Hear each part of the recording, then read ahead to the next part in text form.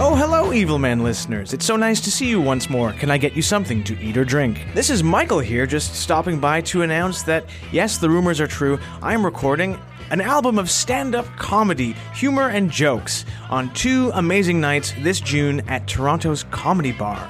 It's going to be Thursday, June 22nd at 9:30 p.m. and Friday, June 23rd at 7 p.m. Both shows are going to be hosted by Evil Men favorite Jackie Purico and will feature some very special guests that you will not want to miss. Tickets are available at comedybar.ca and in this episode's show notes. Once again, I'm recording a comedy album June 22nd and 23rd. I'd love to see you there and give you something to eat or drink while I'm performing on stage.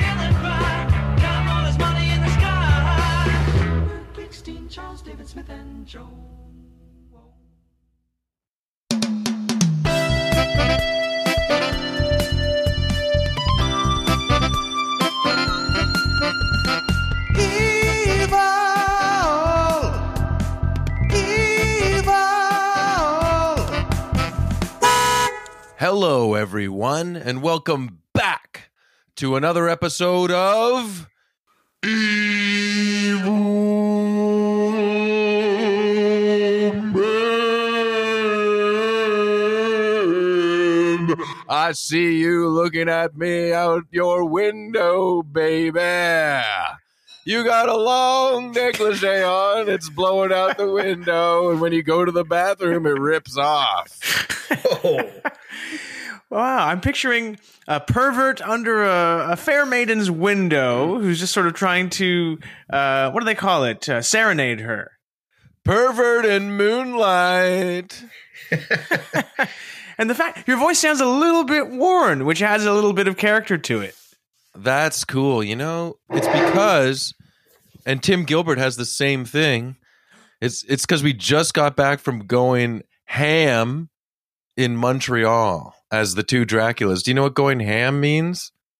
I do. James? I do too. It means going crazy.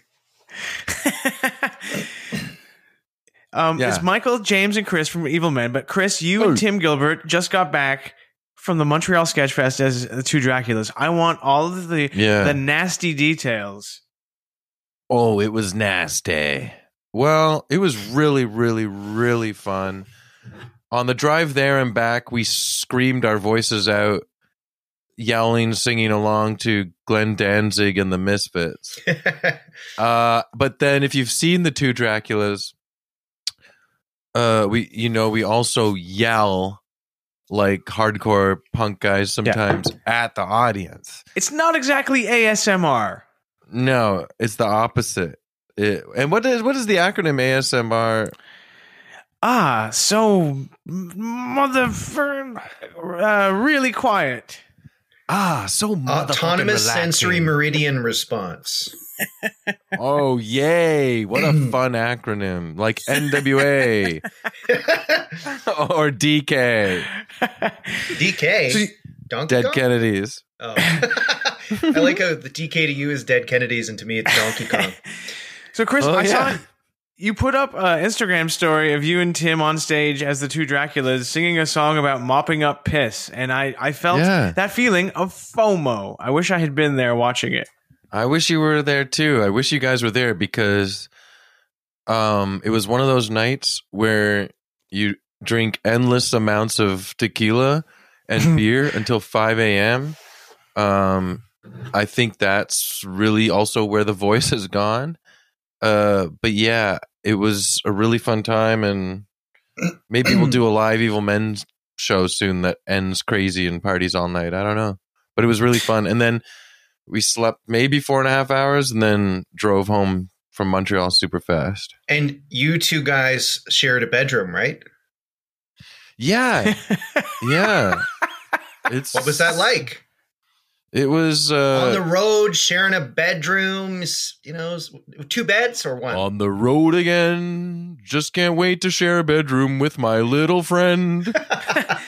This is a peek behind the curtain because a lot of the audience is probably wondering, what's it like when 2 nasty male comedians hit the road and have to share a hotel room together? Yeah, like you both get in the hotel room. What do you do? Like, all right, well, I'm turning in, do you say goodnight when you turn out the light? Do you watch TV together. Yeah, what if one of you is scared of the dark and the other one isn't? And one of you wants a nightlight and the other one is like, get that thing out of here. Yeah, I know. I thought about that. So what we did instead was we got drunk and high until we passed out.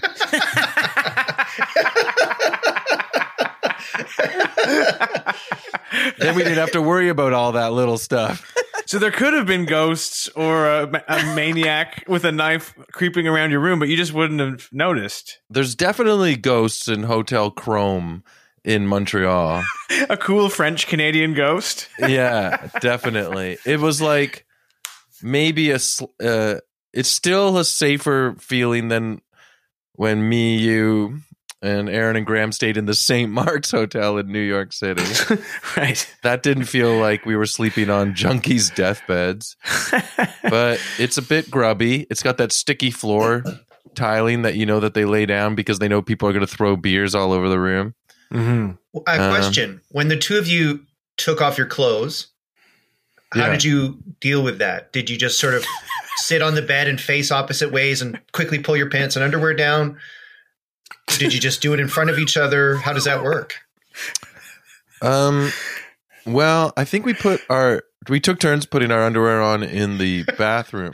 Okay. But I feel like I've stayed in rooms with you guys, right?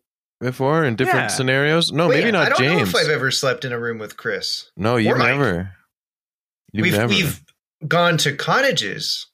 Oh, we need to correct this as soon as possible. We need to sleep in a room. Maybe it happened at the cottage, but you know when you walk around in your boxers or your underwear, and you adjust your junk and everybody can see it flop up and down? Yeah. Like that still happens. Okay. Well, Chris, when we were at the cottage, remember my door to my bedroom locked from the inside, and I was rattling it to go out to leave my room, and then you, just in your underwear, shirtless, in the middle of the night, walked out and opened the door for me, and you were like, "What's going on in here?"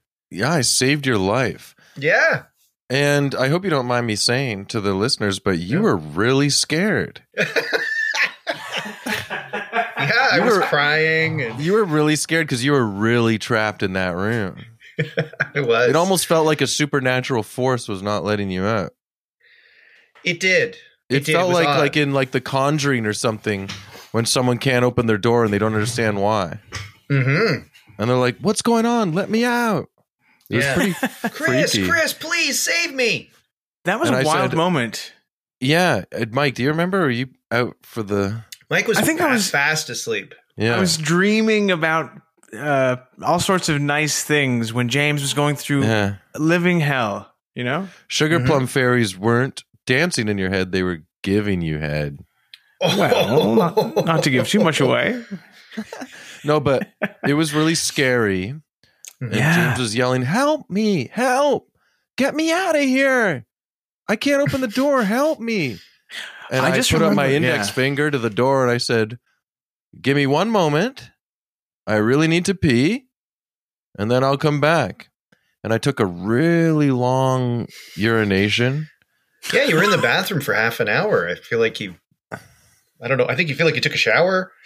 I peed for half an hour.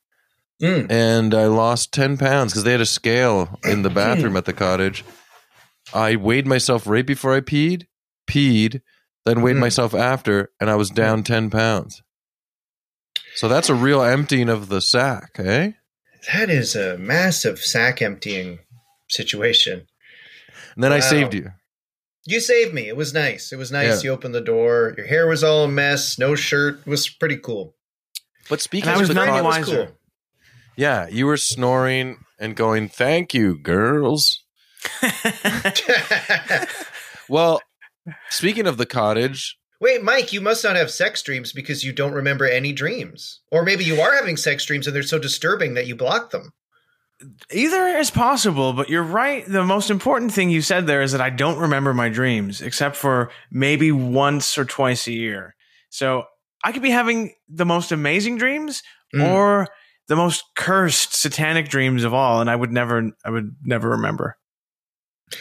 I have something to say to you because James reminded me of this. Oh, but also I wanted to say, speaking, the cottage, they get a little bit fun, not full on debauchery, but they get loose. Oh yeah. And we all mentioned that we have a different drink going. We're on Zencaster again, and we're doing a different drink each. I got a tall can of Coors Light, and I took a little weed gummy that will hit sometime. And James, you got... I wonder if the listeners will be able to tell when it starts affecting you. Probably not. For a private game for the listeners to play. Yeah, I won't say anything. But also, it's pretty mellow. It's not crazy. What do you got, James? I have a glass of rosé, chilled. Classic James. Just like the James Bond drink. What will you have, sir? A glass of rosé, chilled. Chilled. Chilled, not heated. I'm also a wine drinker tonight. It's a Pinot Noir from the wine rack. It's called, the brand name is Basque, and it says 0 grams of sugar, and I think it's like a low carb wine as well. So perfect for those of us who are training. Are there carbs in wine? Actually, it says 0 carbs in this. So you can drink as much of this as you want, and it won't affect your performance at the gym.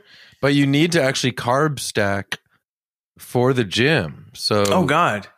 Yeah. Well, maybe if you drink several bottles of that, maybe there's like a trace amounts of carbs. So if you drink like a few bottles, you might get enough carbs that you'll be able to carb stack before you do your reps. Like how you get a bit of caffeine. And anyways, my Italian aunt calls my penis Pinot Noir.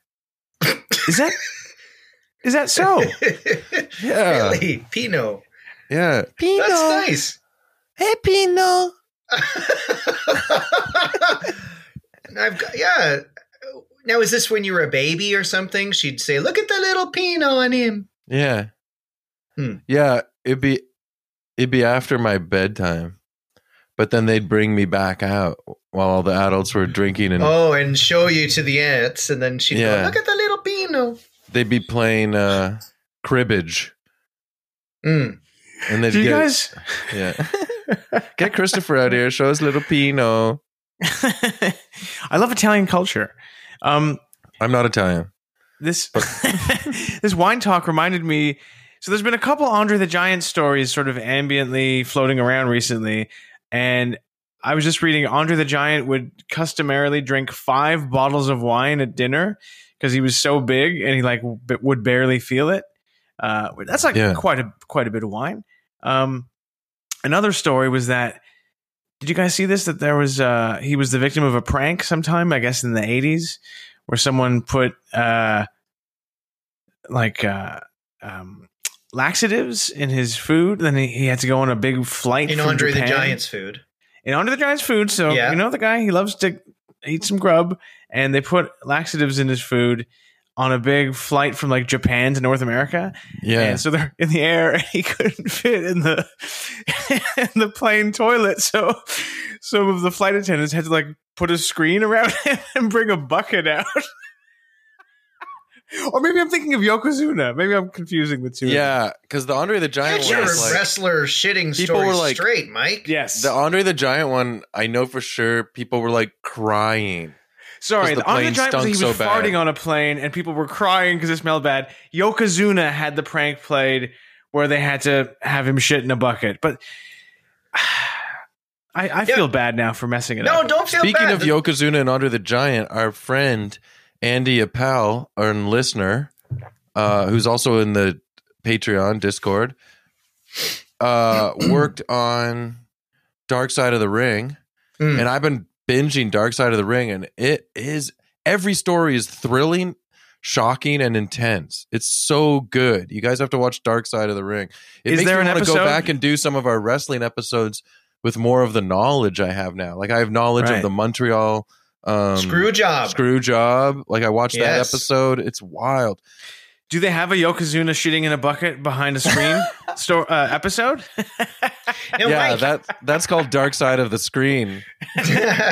Dark Side of the Shit. Mike, since there's an Andre the Giant farting story and a Yokozuna shitting story, I feel like I've got to Google, did anything ever happen to John Tenta, a.k.a. Earthquake, another huge man? regarding shitting on a plane.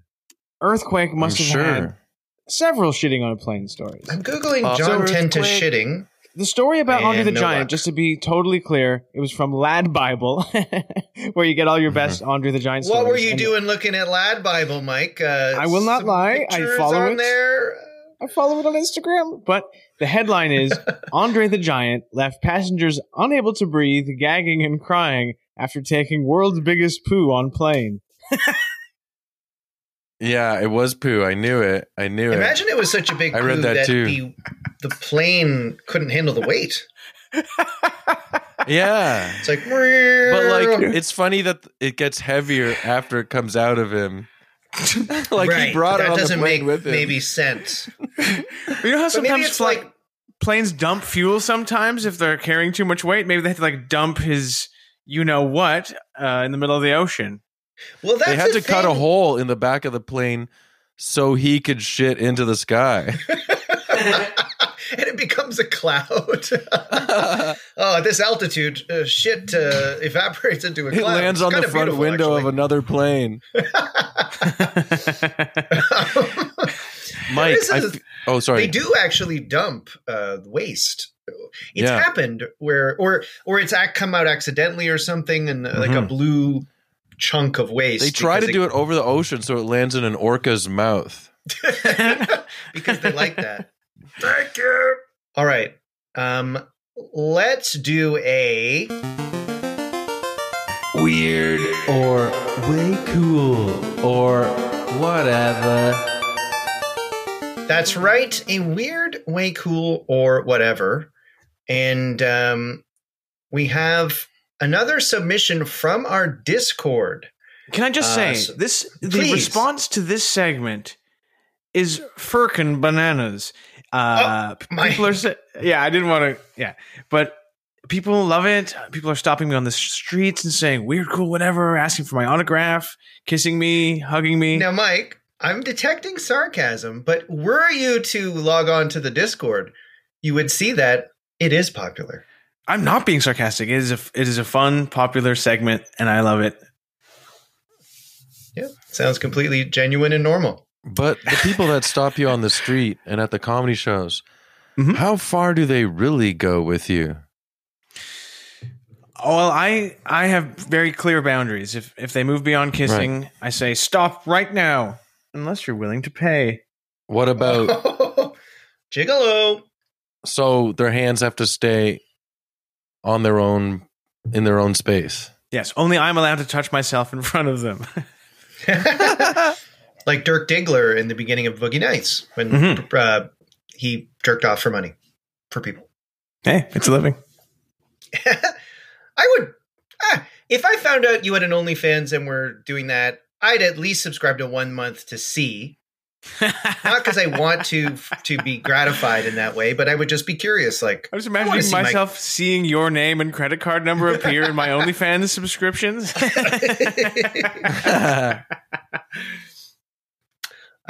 So what I was thinking as well, Mike. So, we had our fight about the cookies.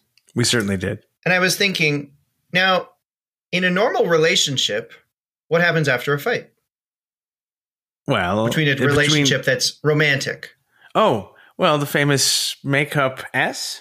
Yes. I mean sex, not shit. Now, we're obviously not in a romantic relationship. We're in a podcasting relationship. Yeah. But I was thinking, after in a romantic relationship, you have a fight. Maybe it's about cookies. And then you have this passionate makeup sex. What is the podcasting equivalent? We had a fight. Is there a makeup, some kind of, something metaphorically like makeup sex while recording?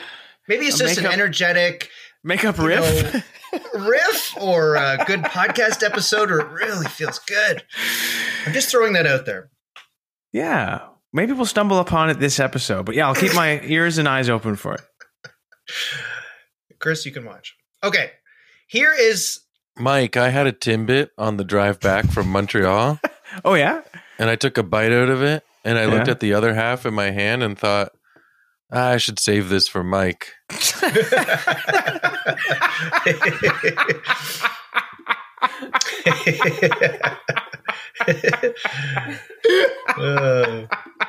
What flavor? I need to know. Oh, just like the icing one. Oh God. Yeah. Like the sugar one. I love it. Oh. I know. You know I'm what? thinking of it. Yeah. When you get 3 alpha males like us in a room together and you do it week after week, sometimes they're going to clash. Can I say something? It's true. Oh, Chris, yes. I don't think of myself as an alpha male. I think of myself as a spanky male. Alfalfa, spanky, little yes. rascal. Yeah. Okay. All right. That's Here's a submission from a listener of a weird, way cool, or whatever. This listener writes, we regularly put slow-release bleach tablets in our toilet tank for extra cleanliness. Today, I realized that our bidet's water comes from the toilet tank. I was shocked. That means we have been spraying our butts with chemical water, which seems dangerous. I told my husband about this, and as I was talking about it, I realized people bleach their assholes on purpose. Because of our setup, we're effectively doing a long-term, unintentional hole bleaching. So after realizing this, it made me realize something else. I don't really care that the water is bleachy. I was horrified by it, and then I jumped back to completely not caring. My question is it weird, way cool, or whatever, that I convince myself it's okay to keep blasting my asshole with bleach? Thank you so much for the submission. This is the most personal, way cool, or whatever, maybe, from a listener so far. Yeah. I love technically, honestly, if you bleach your asshole, it's not the same as getting a bleach enema. Well, the bidet doesn't go really up and into you. It kind of just sprays. It does if you have a big, floppy, loose a-hole. If you got a big, floppy, used one. I know this is getting just truly disgusting, but this is a very anal, episode. Anal men, yeah. I guess if you found out, I actually have no idea if my butthole needs bleaching. I have no clue. Do you guys? James, I'm going to take a stab in the dark here and say, honey, you got to be bleaching that thing. I have no clue. I've never really looked. So for all I know, were I to ever have it exposed, the person viewing it would go, woo, bleach. This guy's got to buy some bleach. You got to bleach it before you lick it. Well, I don't think anyone needs to bleach it. I think it's like but you're Mr. Au Natural. I'm Mr. Au Natch. I'm 1970s. Hairy bush freak. I love hairy anus butthole. Hairy bush, dark brown butthole. Reminds me of disco. Like that. Remember the 70s, man? People's bushes are big, their buttholes are really brown. Bring it back, man. Yeah, it was so much better then. Bring back the clearly wiped 1 million times butthole. Oh my God. I'm gonna say it's cool. I mean, I like his logical, or actually, I'm not sure if this was what this person's identity is, but I like the logical steps that this person took. That oh no, bleach on my butt. Wait, some people intentionally do bleach on the butt. I'm okay with it. So I think it's cool. This person is smart. I think honestly, in the circles I move in, this is a whatever, because people want to look good. They want to look ready for their I'm ready for my close-up moment kind of thing. Mr. DeVille. Yes. So I think it's just totally whatever, totally normal. It's nothing that I would raise an eyebrow at. I think if you're just going to bleach your asshole by accident for years, big deal. Mm-hmm. Yeah, I'm in the whatever camp as well, because I don't want to accidentally. It's up to you, and I don't want to butthole shame anybody. Me neither. So I like it being the individual's choice. For me, I don't even know what choice I would make in this instance because it hasn't come up yet, you know? What if you had a bidet with 2,000 flushes blue in it? Would you get like a Smurf effect on your anus? Right. I hooked up with this guy and he had done the Smurf effect. Oh, baby. Yeah. There's this new thing called Smurf up in there. Yeah.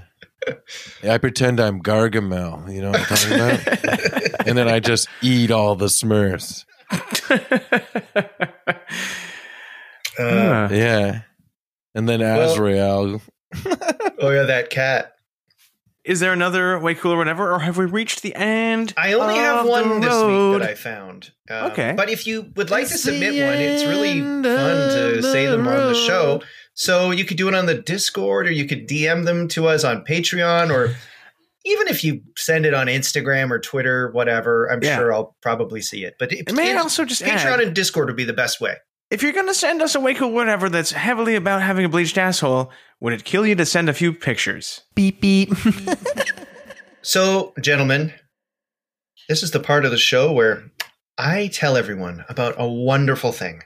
It's called patreon.com/evilmen. Yes, we here at Evil Men do have a Patreon account. And let me tell you guys, if you sign up for this, you give a few dollars a month, you get 2 bonus episodes a month. They're really good. I saw Phil Moorhead at Comedy Bar recently, and he said to me, those are the main ones I listen to. Whoa. So if you need a little bit of a shout out to Phil for that one. So Phil doesn't even like it if there's a guy. I think he listens to both, but he really likes the bonuses. They're really fun. You can also join our Discord, chatting it up.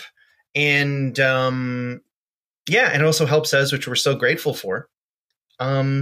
Yeah, I think that's it. Patreon.com/evilmen. Beep, beep. Beep, beep. Mr. James Hartnett, I come from a distant planet and I have violent intentions unless you tell me what is the topic of today's Evil Man episode. Oh, man. You know, I know you're not typically a sci-fi guy, but that was really good. If Mr. Gene Roddenberry's listening, give me a call. Beyond the grave. Yeah. Well, Mike, thank you for that intro. Chris, good to see you, listeners.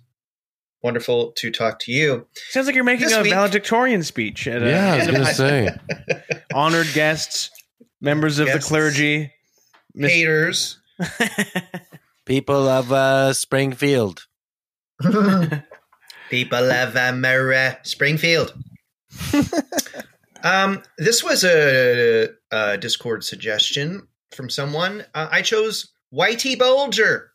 Oh, he's not your mama's Whitey. I've got a Whitey Bulger.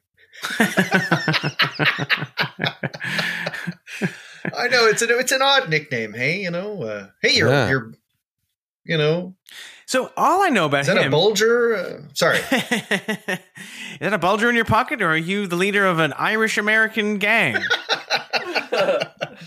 Jack Nicholson plays him in The Departed, right? Or he's based on him? Based on him, not sort of... and then there was a Whitey Bulger movie. Was it Johnny Depp? Who played him in Johnny Depp was also in Michael Mann's Public Enemies as Dillinger or whatever. And I just gotta say, yes, you're right, Mike. It was the movie called Black Mass. Yeah, I gotta say, Bulger. You can't cast, and I like Michael Mann movies too. I like Mr. Men books. You can't cast Johnny Depp as a damn mobster. You know what I mean? Yeah, I don't remember this role, but what I've read of Whitey Bulger, I do not see Johnny Depp as him. Jack Nicholson, yes. Yes. So, good on you, Scorsese. Yeah. Whitey. Whitey. So James Bulger was born in 1929 in Boston. He was of Irish descent, and his father was actually from Newfoundland. Hey, I like him. I love him even more now. Now he's an Irish-American from Boston, which makes me think, was he ever in the Dropkick Murphys? Or did you like them? I believe he did play bass for them for like one early album. Okay. Nice. Was that album called Bulger's Crystals in Your Mouth? I don't know. For some reason, Bulgers sounds like Folgers to me. Remember Folgers? Bulgers in your cup. Yeah, that's it. In your mouth. Okay, so he's playing for the Celtics. He's playing for the Celtics. His dad was a union laborer and occasional longshoreman, and his dad lost his arm in an industrial accident. So he grew up in poverty because his dad had one damn arm. And in Boston, they're like, you can't do any jobs with one arm. What, he got one arm? Oh, sorry. Sometimes you want to go to a bar where a guy only has one arm. Hey, one arm.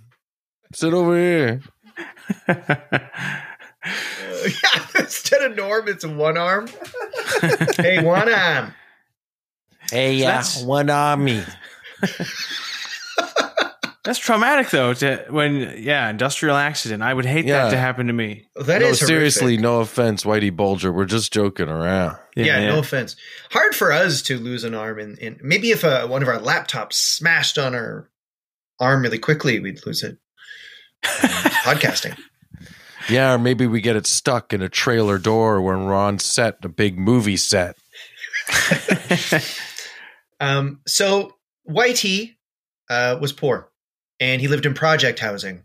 And as a result, James Whitey Bulger became drawn to street life, or that street life. Can I make the international sound effect for being poor? Sure. A beep? Kind of like a like wrong answer. Oh, okay. So Bulger developed a reputation as a thief and a street fighter, fiercely loyal to South Boston. Nice. This led to him meeting more experienced criminals and finding more lucrative opportunities. In 1943, when he was 14, he was arrested and charged with larceny. By then, he had joined a street gang, and this is kind of adorable. The street gang was known as the Shamrocks. Aww. Oh. And he would eventually be arrested for assault, forgery, and armed robbery and go to a juvenile reformatory. Jump around. Yeah. That's too bad, because when I think of Shamrocks, I think of Shamrock Shake. I think of the Leprechaun movies. I think of Lucky Charms. I don't think also of just good luck in general. Absolutely, yeah. So it's too bad that he. The Shamrocks sounds like the name of a doo-wop band, not a gang. Yeah. We're creating crime. You guys want to get together and create some crime? Bow, bow, bow. You know what, though? Creating crime. Creating crimes together. The thing is do you guys ever want to give me all your money or you will be shot? But like the Shamrocks, ladies and gentlemen. But do you guys ever look back at an early time of your life, like where we're at right now with Whitey Bulger, and kind of just like, do you regret that you didn't get involved in crime like at an early age, so that you were like a master by the time you were like 20, 25? Yeah. For sure. Can't get into crime now at our age. You need those decades of experience. Yeah, you'd have to like intern with a bunch of like teens or guys in their early 20s, and you'd feel like I'm the old guy, you know? Yeah. And now you'd be the sap, you'd be the sucker, yeah. You'd be the mark. Like if you went to a gang right now in your 40s and said, I want to get involved in crime, they wouldn't sincerely think, hey, let's help this guy out. They'd be like, sure, here's what you do. You go to the scariest guy in the world and say, you stink, mister. And nowadays, even if you can get involved in crime, it's just gigs, you know? It's like the gig economy. You don't actually get healthcare, and you're not like, it's not a full-time job. Yeah, it's not like a family taking care of each other till death till you die. No, it's like you don't even. Yeah, you do jobs with people you never even met before. Yeah, TaskRabbit. Well, did Whitey go to Shamrock Jail or like prison he went for to Irish juvie. boys? Yeah. He went to juvie, and he got released from juvie in 1948, and he joined the Air Force, where he trained as a mechanic. He did spend time in military prison for assaults, and got in trouble for going absent without leave, but he still received an honorable discharge in 1952, and he returned home to Massachusetts. So he got an honorable discharge despite all that stuff. Okay, good. Now this is it. Oh boy, I have a bit of one shocking left turn about Whitey, and I don't know whether to say it now or save it for later. Oh, you're whetting everyone's appetite. Left turn, eh? Okay, you know what? I'm gonna say it now rather than save it. Okay. I love it. Live by the seat of your pants. You're right. So in 1956, Bulger served his first term in prison for armed robbery and a truck hijacking. So already he's a troubled guy, right? But there hasn't been anything too crazy, but certainly he's gotten into trouble, and you know, how much of that is his environment? I don't know. But get this. So he's in prison, okay?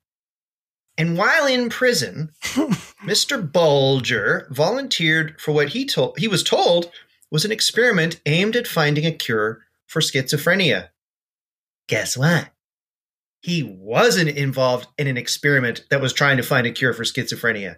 He was in MK Ultra. What? Whitey Bulger crazy? And Ted Kaczynski were both used as guinea pigs in this? Yes. Oh my God. What? Isn't that crazy? Two of the criminal masterminds were in this fucking weird study? Yeah, was the U.S. government trying to create the ultimate Irish-American criminal?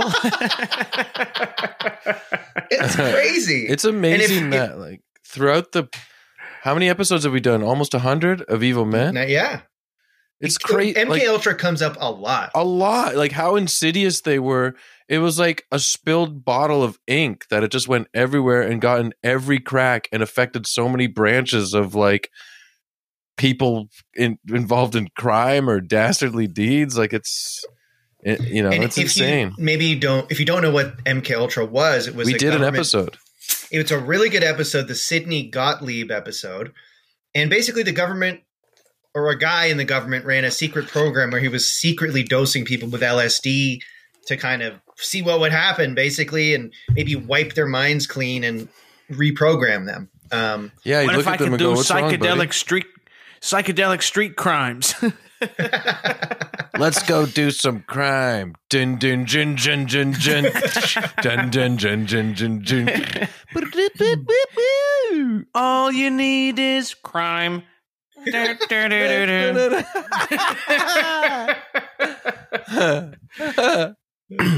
I am here and you are here and we are here and we're doing crimes together. See how the guy runs when I pull a gun. See how he cries. He's criming. I'm criming. Wow, Sitting in a cop car. Waiting for the Red Sox score. Yeah.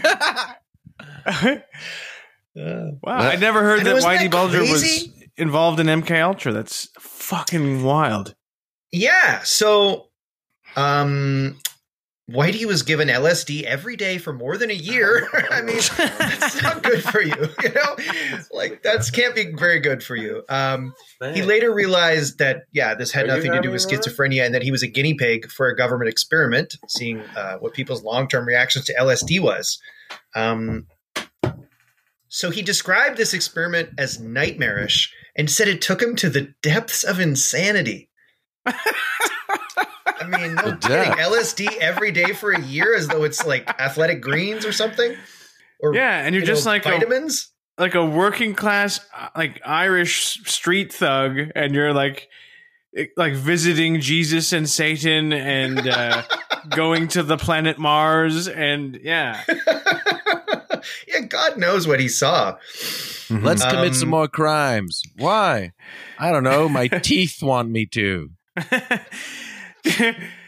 Do you think he saw like my teeth told me to rob you? Do you think he saw like a psychedelic box of Lucky Charms and freaked out? And maybe he invented Lucky Charms after MK Ultra.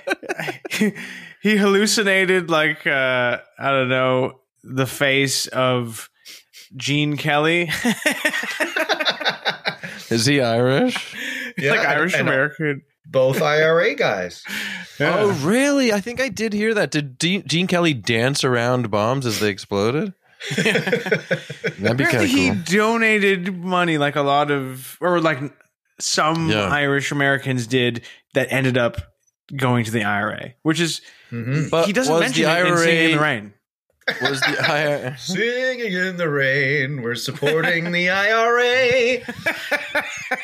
Singing in the rain. Can you take care of this for me? We'll put a bomb on a British building. But was the IRA like one of those organizations that could have been confusing in the beginning, like it was more for good intentions and then it became what it was, or was it always intense? I think it was always intense, but they always had a stated purpose. Because like, A stands for Army, right? It does. Okay, then forget what I just asked. But it depends on, like, in Ireland, I mean, it depends on your point of view. I mean, I know it's a very controversial, tricky subject, but it can, like anything, it depends on your point of view, you know? A lot of whatever side you're on, who's listening, I'm on your side. No, I'm not on the... I don't know. Because they fight against the British occupied Ireland, basically, right? Yeah. Yes. The colonized version. The Protestants and all that? Yeah. Yes. You know, that is a tricky one. Let me just put this question out there. Could a Protestant dancer have done as good of a job as Gene Kelly did when he swung around that lamppost in Singing in the Rain? No way. That's a tough one. I mean, and just to be clear, we don't advocate any horrible violence or anything like that. No, I'm just saying the movement itself, it could be, if that's your point of view, or, you know, it's debatable. We're not political on evil men at all. Sometimes we get passionate about identify stuff. with the Palestinians, and they fly like Palestinian flags there and stuff because they view the British occupation in Northern Ireland as parallel to the occupation. Yeah. Over there. Anyway, it's funny in that book. It's funny in that book, Mike. Please kill me when you find out that the MC5 are just a bunch of morons. Yeah. After posturing like they're like these. Oh God, we should do a whole episode. Revolutionaries. Yeah. Anyways, that book is really cool. I recommend. I'm reading the 20th anniversary of Please Kill Me. So sorry, James. I apologize. No. By the way, back to the Whitey Bulger LSD thing. Later in life, he told friends that he was going to find the doctor who was the head of the experiment program in his penitentiary and go kill him. Wow. But he never did. Yeah. So because the doctor never really existed. Yeah, it was a troll in his mind. It was a rabbit on the grounds of the hospital. Yeah. Hey, Bulger briefly spent time in Alcatraz. That's pretty cool. Well, this guy gets around. He's everywhere. So yeah, The Rock. And it closed in the early 60s, mid 60s. So that must have been a while ago. He was in there in 59, so just got in there before it closed. Lucky. Kind of cool. That's like the height of Club 54. Like, man, you were there, you know? Or like I was a writer for CBC Punchline, like just before the website ended, and it's kind of a similar level of cred for sure. You're right. Okay, so he spent 9 years in jail. He got out in 1965, and he would not return to prison again for 46 years, despite being a pretty major time gangster. Right. Wow. So. After Bulger's release, he got back into crime. He became a bookmarker. A bookmarker. He became a bookmaker. Yeah, I'll be your bookmark, $5. I'll stand in your book and mark your page. You can use my pinky. Yeah, I'll use my pinky for $5. He became a bookmaker and loan shark under a mobster named Donald Killeen, whose gang, the Killeens, had dominated South Boston for over 20 years. Right. In 1971, a guy in the Killeen gang shot and mauled, allegedly, a guy named Mickey Dwyer, who was a member of the rival Mullen gang. A gang war resulted, and there was a bunch of killings throughout Boston and the surrounding suburbs. The Killeens found themselves outgunned and outmaneuvered by the Mullens, and during this gang war, Bulger committed supposedly his first murder. He killed a member of the Mullen gang, a guy named Paul McGonigal. Boston really has some Irish names, eh? I don't know if we're hearing the story of a criminal or if we're hearing names from the book Angela's Ashes. Yeah, or the band The Chieftains. Yes. Or the Irish Rovers. So he killed a fucking guy. So Bulger's he thinks he's killing a member of the Mullen gang, Paul McGonigal, but he accidentally instead he kind of mixed it up, and he accidentally killed McGonigal's law-abiding brother. Oh dear. Yeah, so now the Mullens are like, we're gonna fucking kill Bulger because he killed this innocent dude. And Bulger is like, oh man, I'm on the losing side of this. I fucked up. So Bulger approaches the leader of another gang, this guy called Howie Winter, and the gang was called the Winter Hill Gang. This is Howie Winter. This is Howie Winter. And Bulger basically turned on his own gang, the Killeens, and teamed up with Howie Winter. And now it's a little nebulous here. It's hard to know for sure, but some people think Whitey Bulger killed the head of the Killeens. Some people think it was the Mullens, but I think, at least based on what I read, it kind of seems like maybe Whitey Bulger kind of fucked up and then saved his life by turning on the Killeens. Eventually then, the Killeens and the Mullens united as one, with Howie Winter as the overall boss. So that's kind of a heartwarming story. The Killeens and the Mullens are friends after all that. That's beautiful, actually. Yeah. Just goes to show, just talk it out. Go to therapy, Strength in numbers. Yes. Upwards and onwards. Men would rather kill the law-abiding brother of a gang leader than go to therapy. I know. It's so true. So it's 1972. There's a truce in Boston's gang world, and Ziggy Stardust is at the top of the charts. Yes. And Bulger is pretty much Bulger is pretty much now like in a pretty high position in South Boston's criminal underworld. Why are you laughing? What did I do? Criminal underwear. You keep saying bulging and underwear. What do I have on the brain? He's bulging in the criminal underwear. Did I say that? Oh my God.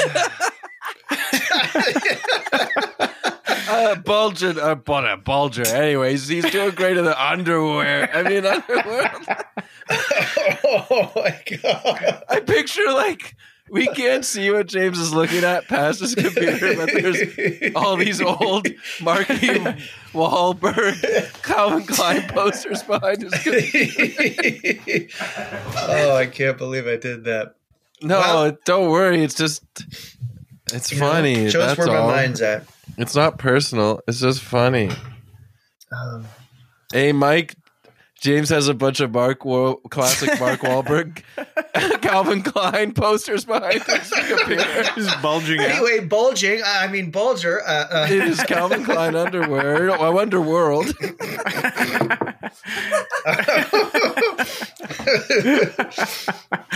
Oh, man.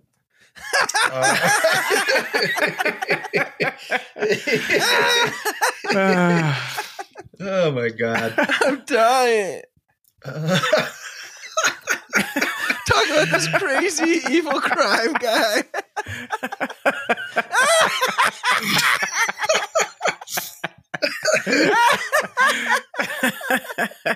This criminal, underground criminal, lord of crime, and a bulging, raging cock in some tight underwear. Played by Jack Nicholson.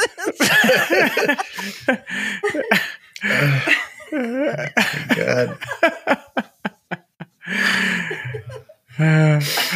Oh my.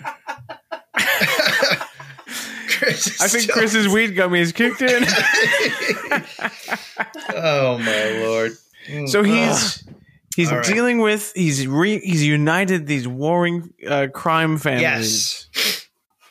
Kind of, yes. And by the way, Howie Winter, he said that Bulger was so intelligent that Bulger could teach the devil tricks. Damn, that's crazy, fucking, dude. That's wild. That's a compliment. Hey, I'd be honored, you know? Yeah. So Bulger, you know, he was going after old Mullen Gang guys. Bulger had a reputation for really only going after other criminals. And kind of he wouldn't really go after regular people so much. He would go out, from what I read, he just go after criminals, wouldn't hesitate to use violence. Sorry, I'll just skim through here. Doodly-doo. So he had that sort of code where he wouldn't attack, just regular civilians. He kept it all between crime guys. Exactly. So Howie Winter was eventually arrested, and Bulger and this guy Flemmy kind of stepped into the power vacuum. Flemmy, Bulger, and underwear. This episode is so funny. So by the late 70s. Well, I guess he's He's like, hey guys. Hey, Flemmy over here. Oh, wait, that's New York. Whatever. These guys are like from Dick Tracy comics or something. Yeah. So it's 79, and Bulger's now like at the head of the Boston crime world, basically. But also, Bulger, no disrespect to these criminals and their families that are probably still alive today. It's all good. It's all good. Very good. Bulger did stuff like loan sharking, bookmaking, truck hijacking, arms trafficking, extortion. He fixed horse races. He murdered gangsters. He killed one cocaine dealer whose nickname was Balloon Head. Boston is very colorful, I feel like. It is Dick Tracy. It's like I picture he's got Whitey Bulger looking like, And he did all this crazy stuff, but like in a clever enough way that he wasn't directly tied to it to go to prison again? Yes. He was very paranoid about wiretaps and would never discuss anything on the phone or in the car. And he also had a relationship with the FBI that I'll get to in a second. Oh, that's a big part of why he never went to jail until much later. Okay. Is that also these mobsters always have the local cops on a payroll, right? Yeah. Yeah. Actually, it was FBI, so it wasn't even local. But I mean, like regularly. Yeah, like Whitey's right. I know. Oh, I know this story. Yeah. But his his gang doesn't. But his gang still probably pays off local cops. Yeah, I'm sure. Unbeknownst about his deal with the FBI, right? Yeah. One thing Bulger would do is he would summon drug dealers from around Boston to his headquarters and tell the drug dealers that he's been offered a substantial sum in return for their assassination. How would he summon them? Would it be from like a lamp? He'd rub a lamp or... Yeah, he would threaten to kill genies and demand a large cash payment for the price of not killing them. He would drop acid, and threaten a Pegasus. Yeah. He would take LSD and shoot a genie out of a bottle. But so were these threats against them made up just to get them to pay? He kind of took out a lot of his bad stuff on drug dealers or, guys in the criminal world, I guess. We mentioned the IRA stuff. During the Troubles, sympathy for Irish nationalism and the IRA was very common in South Boston. And Bulger was a big IRA supporter, and he sent them weapons. He sent them C4 explosives. He also met the IRA chief of staff, a guy named Joe Cahill, and he raised $1 million by shaking down Boston drug dealers and sent it to the IRA to help them buy weapons. Wow. Crazy. Is there any, in your research, did you find out if he also sent the IRA some music by local Boston group Aerosmith? No, but he did help fund the first U2 album.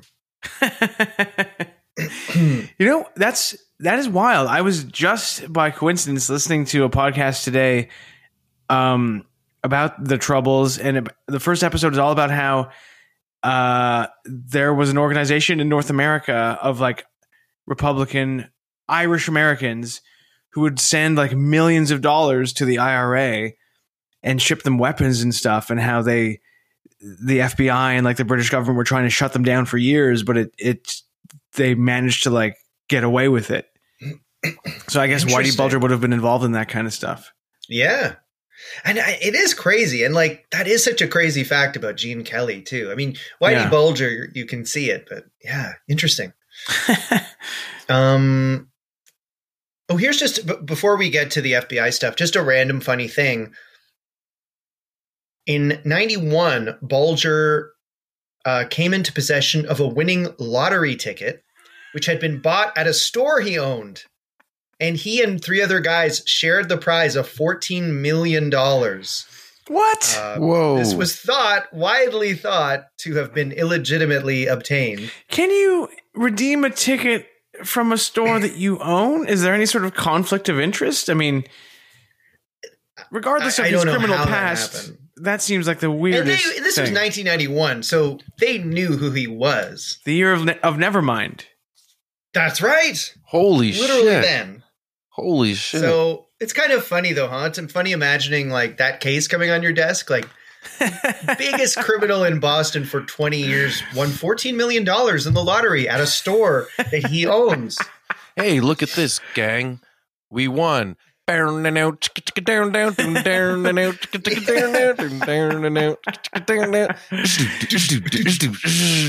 he appear in one of those ads where he's holding a big novelty check and going like, I can't believe it.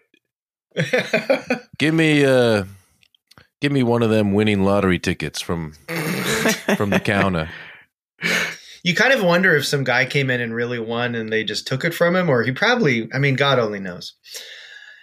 Anyway, so let's just talk about his FBI connection briefly. So in the early 70s, an FBI agent named John Connolly approached Bulger and asked him to be an informant. He offered to help him with the Italian mob if he agreed. And Bulger rebuffed him at first, but eventually did start working with the FBI. Oh, was he having trouble from the Italian mob? Yeah, he was having issues with another mob called I'm worried I wrote it down wrong. The Patreon gang. The Patreon gang. And I'm the mafia, the Boston Mafia.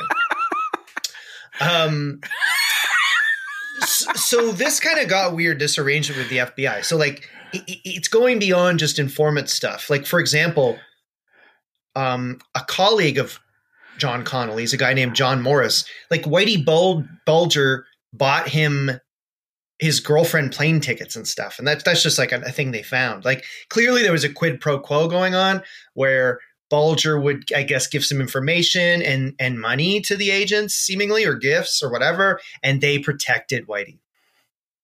Wow.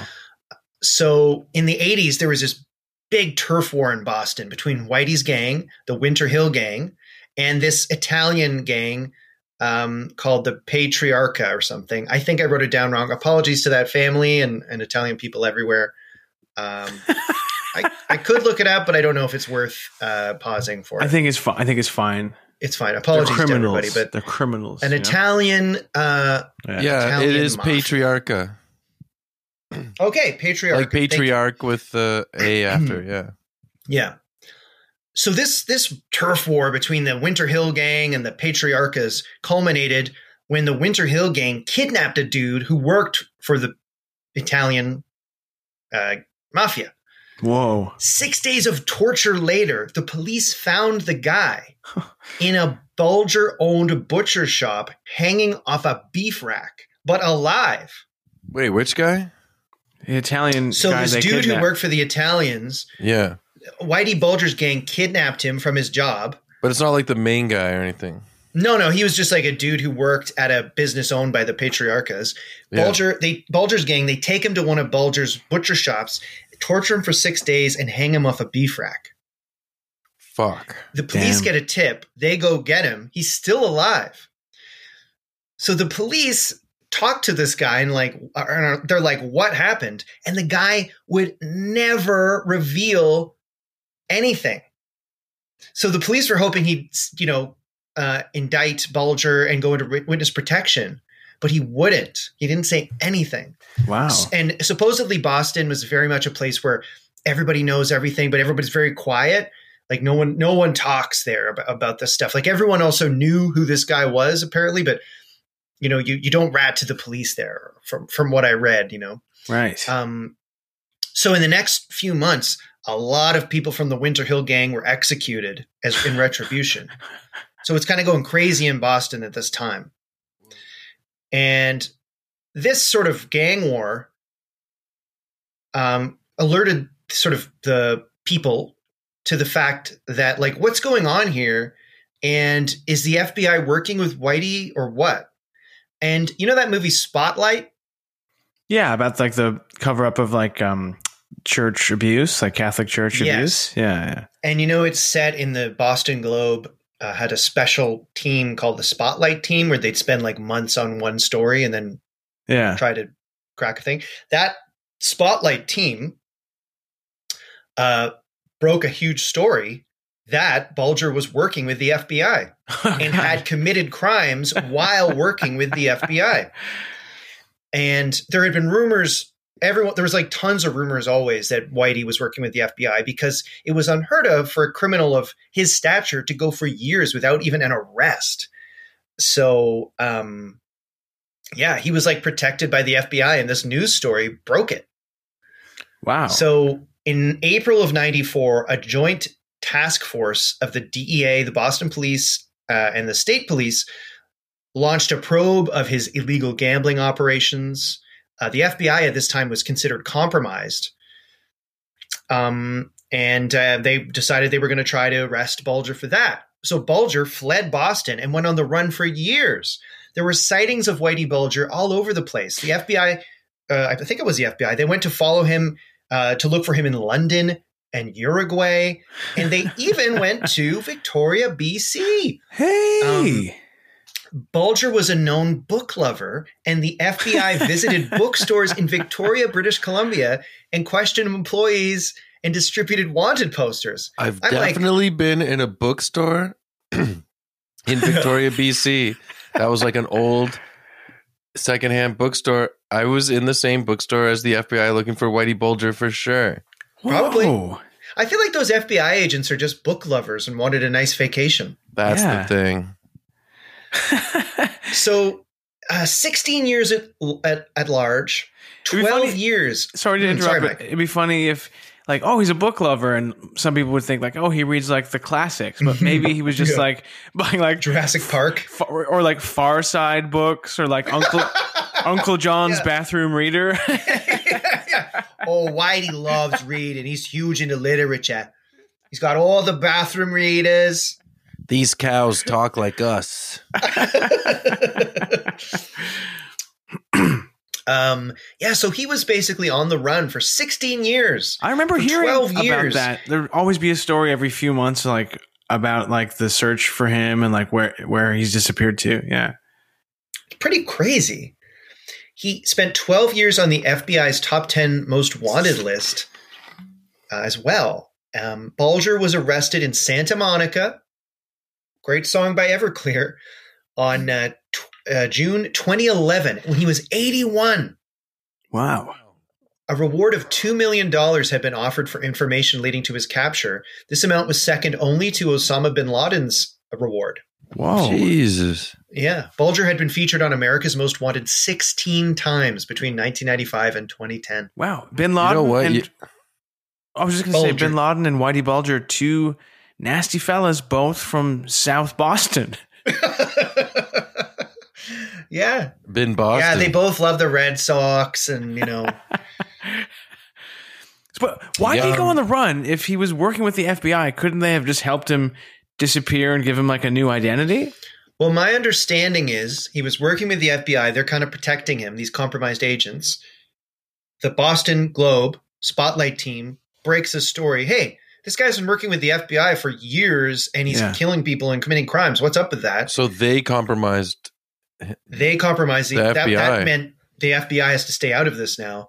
And like other police are like, no, we're arresting Whitey. He's been protected all this time. Right. And then Whitey knew, okay, I don't have that FBI protection anymore. I'm going to run. By the way, he was caught in Santa Monica because authorities received a tip from a woman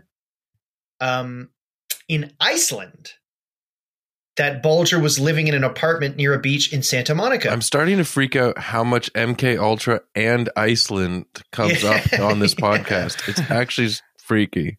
The Boston Globe identified the tipster as Anna Bjornsdottir, a former model, actress, and Miss Iceland 1974 who lived in Bulger's neighborhood. In Santa Monica. Miss Iceland 1974 busted Whitey Bulger. Wow. Small world. Mm-hmm. Damn it. Never trust a beauty queen winner, or beauty contest winner. Yeah. I told you not to tell anyone, beauty queen. In 2013, Bulger was sentenced to 2 terms of life imprisonment plus 5 years. Okay, that seems petty. So he was in his early 80s at this point. Yeah. The judge said Bulger got such a sentence because of his unfathomable crimes, some of which inflicted agonizing suffering on his victims. He was also ordered to forfeit $25 million and pay $19 million in restitution. Whoa. In 2018, at the age of 89, Bulger was found dead in prison, killed gruesomely. And I didn't even write down the details of his murder because I thought it might be unpleasant for the audience. But can you give us a hint? It's pretty nasty. Give us a hint. They beat the shit out of him and killed him in prison. 89. Like, what do you think? Like, let's finally, we can get Whitey Bulger at the age of 89. Was he doing him a by, favor? Was he killed by other old men who had grudges? Or was he killed by like young guys who didn't like him? I don't know who did it, but it seems like, 89. Yeah. He's probably ready to go anyway. But was he stabbed? Was he killed or was it suicide? He was beaten up with like stuff put in socks and shivs and like they literally, it's gruesome. Trigger a warning, everybody. They cut out his tongue. You couldn't recognize him when he was over. 89 though. That's kind of he loved books. Weird. Did they ruin his books? I have a feeling they might have pulled out a few pages from the Andromeda Strain. Yeah. So that's the story of a man named Whitey. Wow. Bulger. Yeah. Wow. Awful death. Terrible death, but he made it a lot longer than you'd expect. If you don't go to jail till 81, okay, your 80s sucked. Well, whatever. Everybody's 80s probably suck. Yeah, and he did pretty well. He started doing crime as a juvenile, right? Yeah. Yeah. So Whitey that's Bulger. Quite the run. When he was in his 80s, was he once again subjected to a secret drug experiment like he had been when he was younger? I don't know. We're giving you MDMA. Maybe Viagra. Yeah, they gave him Viagra. I think we're all like a part of giant top secret experiments now. We don't even know it. Yeah. That's right. MK Ultra got smarter. Trust me. That's right. Well, R.I.P. to a legend. R.I.P. Legend. Well, great job, James. Thank you. Thank you. Thanks for telling us I have about to say, pretty interesting guy. And as we mentioned, Jack Nicholson sort of based on him in The Departed. Right. And did he have like a string of wives and kids and stuff, or was he just like a solo guy flying on his own? No one to kiss and hug. He did actually, he did have a girlfriend who was 20 years younger than him, and she actually looks tough as hell. Wow. When he was on the run, his girlfriend was named Catherine Gregg. She was 22 years younger than him. She was also grew up in Boston. Like, she kind of looks, I'm looking at a picture of her on Wikipedia right now. She kind of looks like if Jane Lynch grew up in South Boston and was really tough looking. Imagine just two old people from Boston trying to like go on the lam and look unsuspicious, traveling all over the place, kissing. I know. Enjoying living in Santa Monica. Yeah, yeah. That's not bad. Yeah. Yeah, Whitey Bulger. He, by the way, 19 counts of murder, extortion, narcotics, money laundering. Those were the charges. Well, we all make mistakes. Yeah. Good point.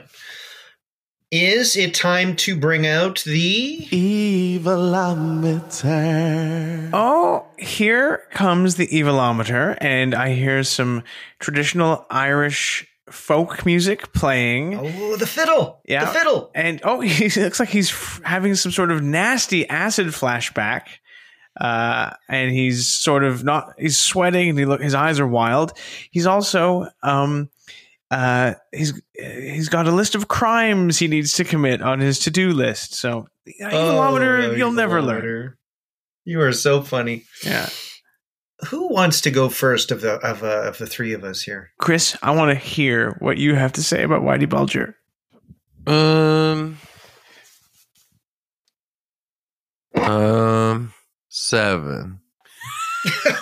Okay. I like that. I can't imagine he was a great guy. I didn't You can't imagine. You just told us for an hour all the crimes he did. Well, I'm just saying I didn't read about him doing anything like killing.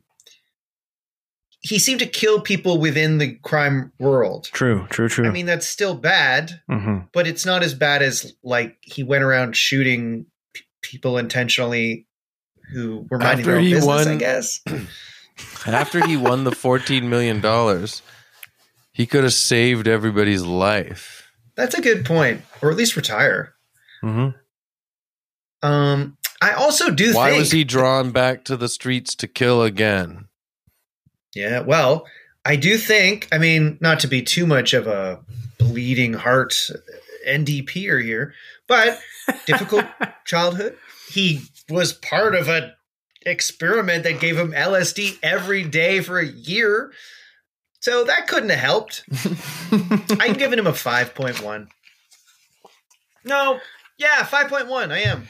It is true that if you do LSD every day for a year, what is your value on human life after that?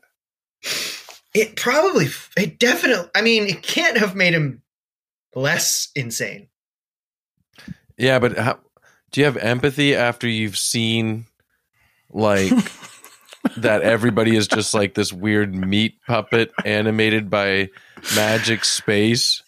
You know, like every day you go on these trips through the astral planes, traveling through the universe, realizing that everything is just a speck of dust and atoms pushed together, bouncing off each other with kinetic energy and all these like grand acid trip epiphanies, and then cut to you on the street, got a gun at some guy's face, and they're like, "Don't kill me," and you know what I mean? And you're like, "Yeah, don't kill what?" The atoms. The atoms family. Yeah, I'm sure it did affect his point of view. Yeah. I'm gonna give him. So, I do. sympathize with him for being made to be a psychedelic thug, like a psychedelic dummy. Who knows what visions he had when he was doing LSD every day, you know? But doesn't excuse the cold-blooded murders he committed, and I guess, putting a guy on a meat rack. Although it sounds funny in theory, isn't very. Don't forget about the innocent brother. The innocent brother, but he didn't mean to kill the innocent brother. But he did kill him. Yeah, he probably went, "Did I do that?" when he hit the wrong guy. And oh shit. At least he got to win $14 million. I'm gonna give him that's good. 8. Wow. Okay. Yeah. Okay. Well, that was awesome. That's it for Whitey. Yeah, it's not it for us because we'll probably be back for another episode next week. But we could end every episode of Evil Men saying that's it for Whitey, and it would still make sense. True. That's it for Whiteys. Yeah. 3 bulging Whiteys. Great work, James. Did you have fun researching that? Yeah, he was interesting. It made me want to watch The Departed, honestly. The Departed is so good. Oh, yeah. Well, guys, that seems to me like it was another great episode of...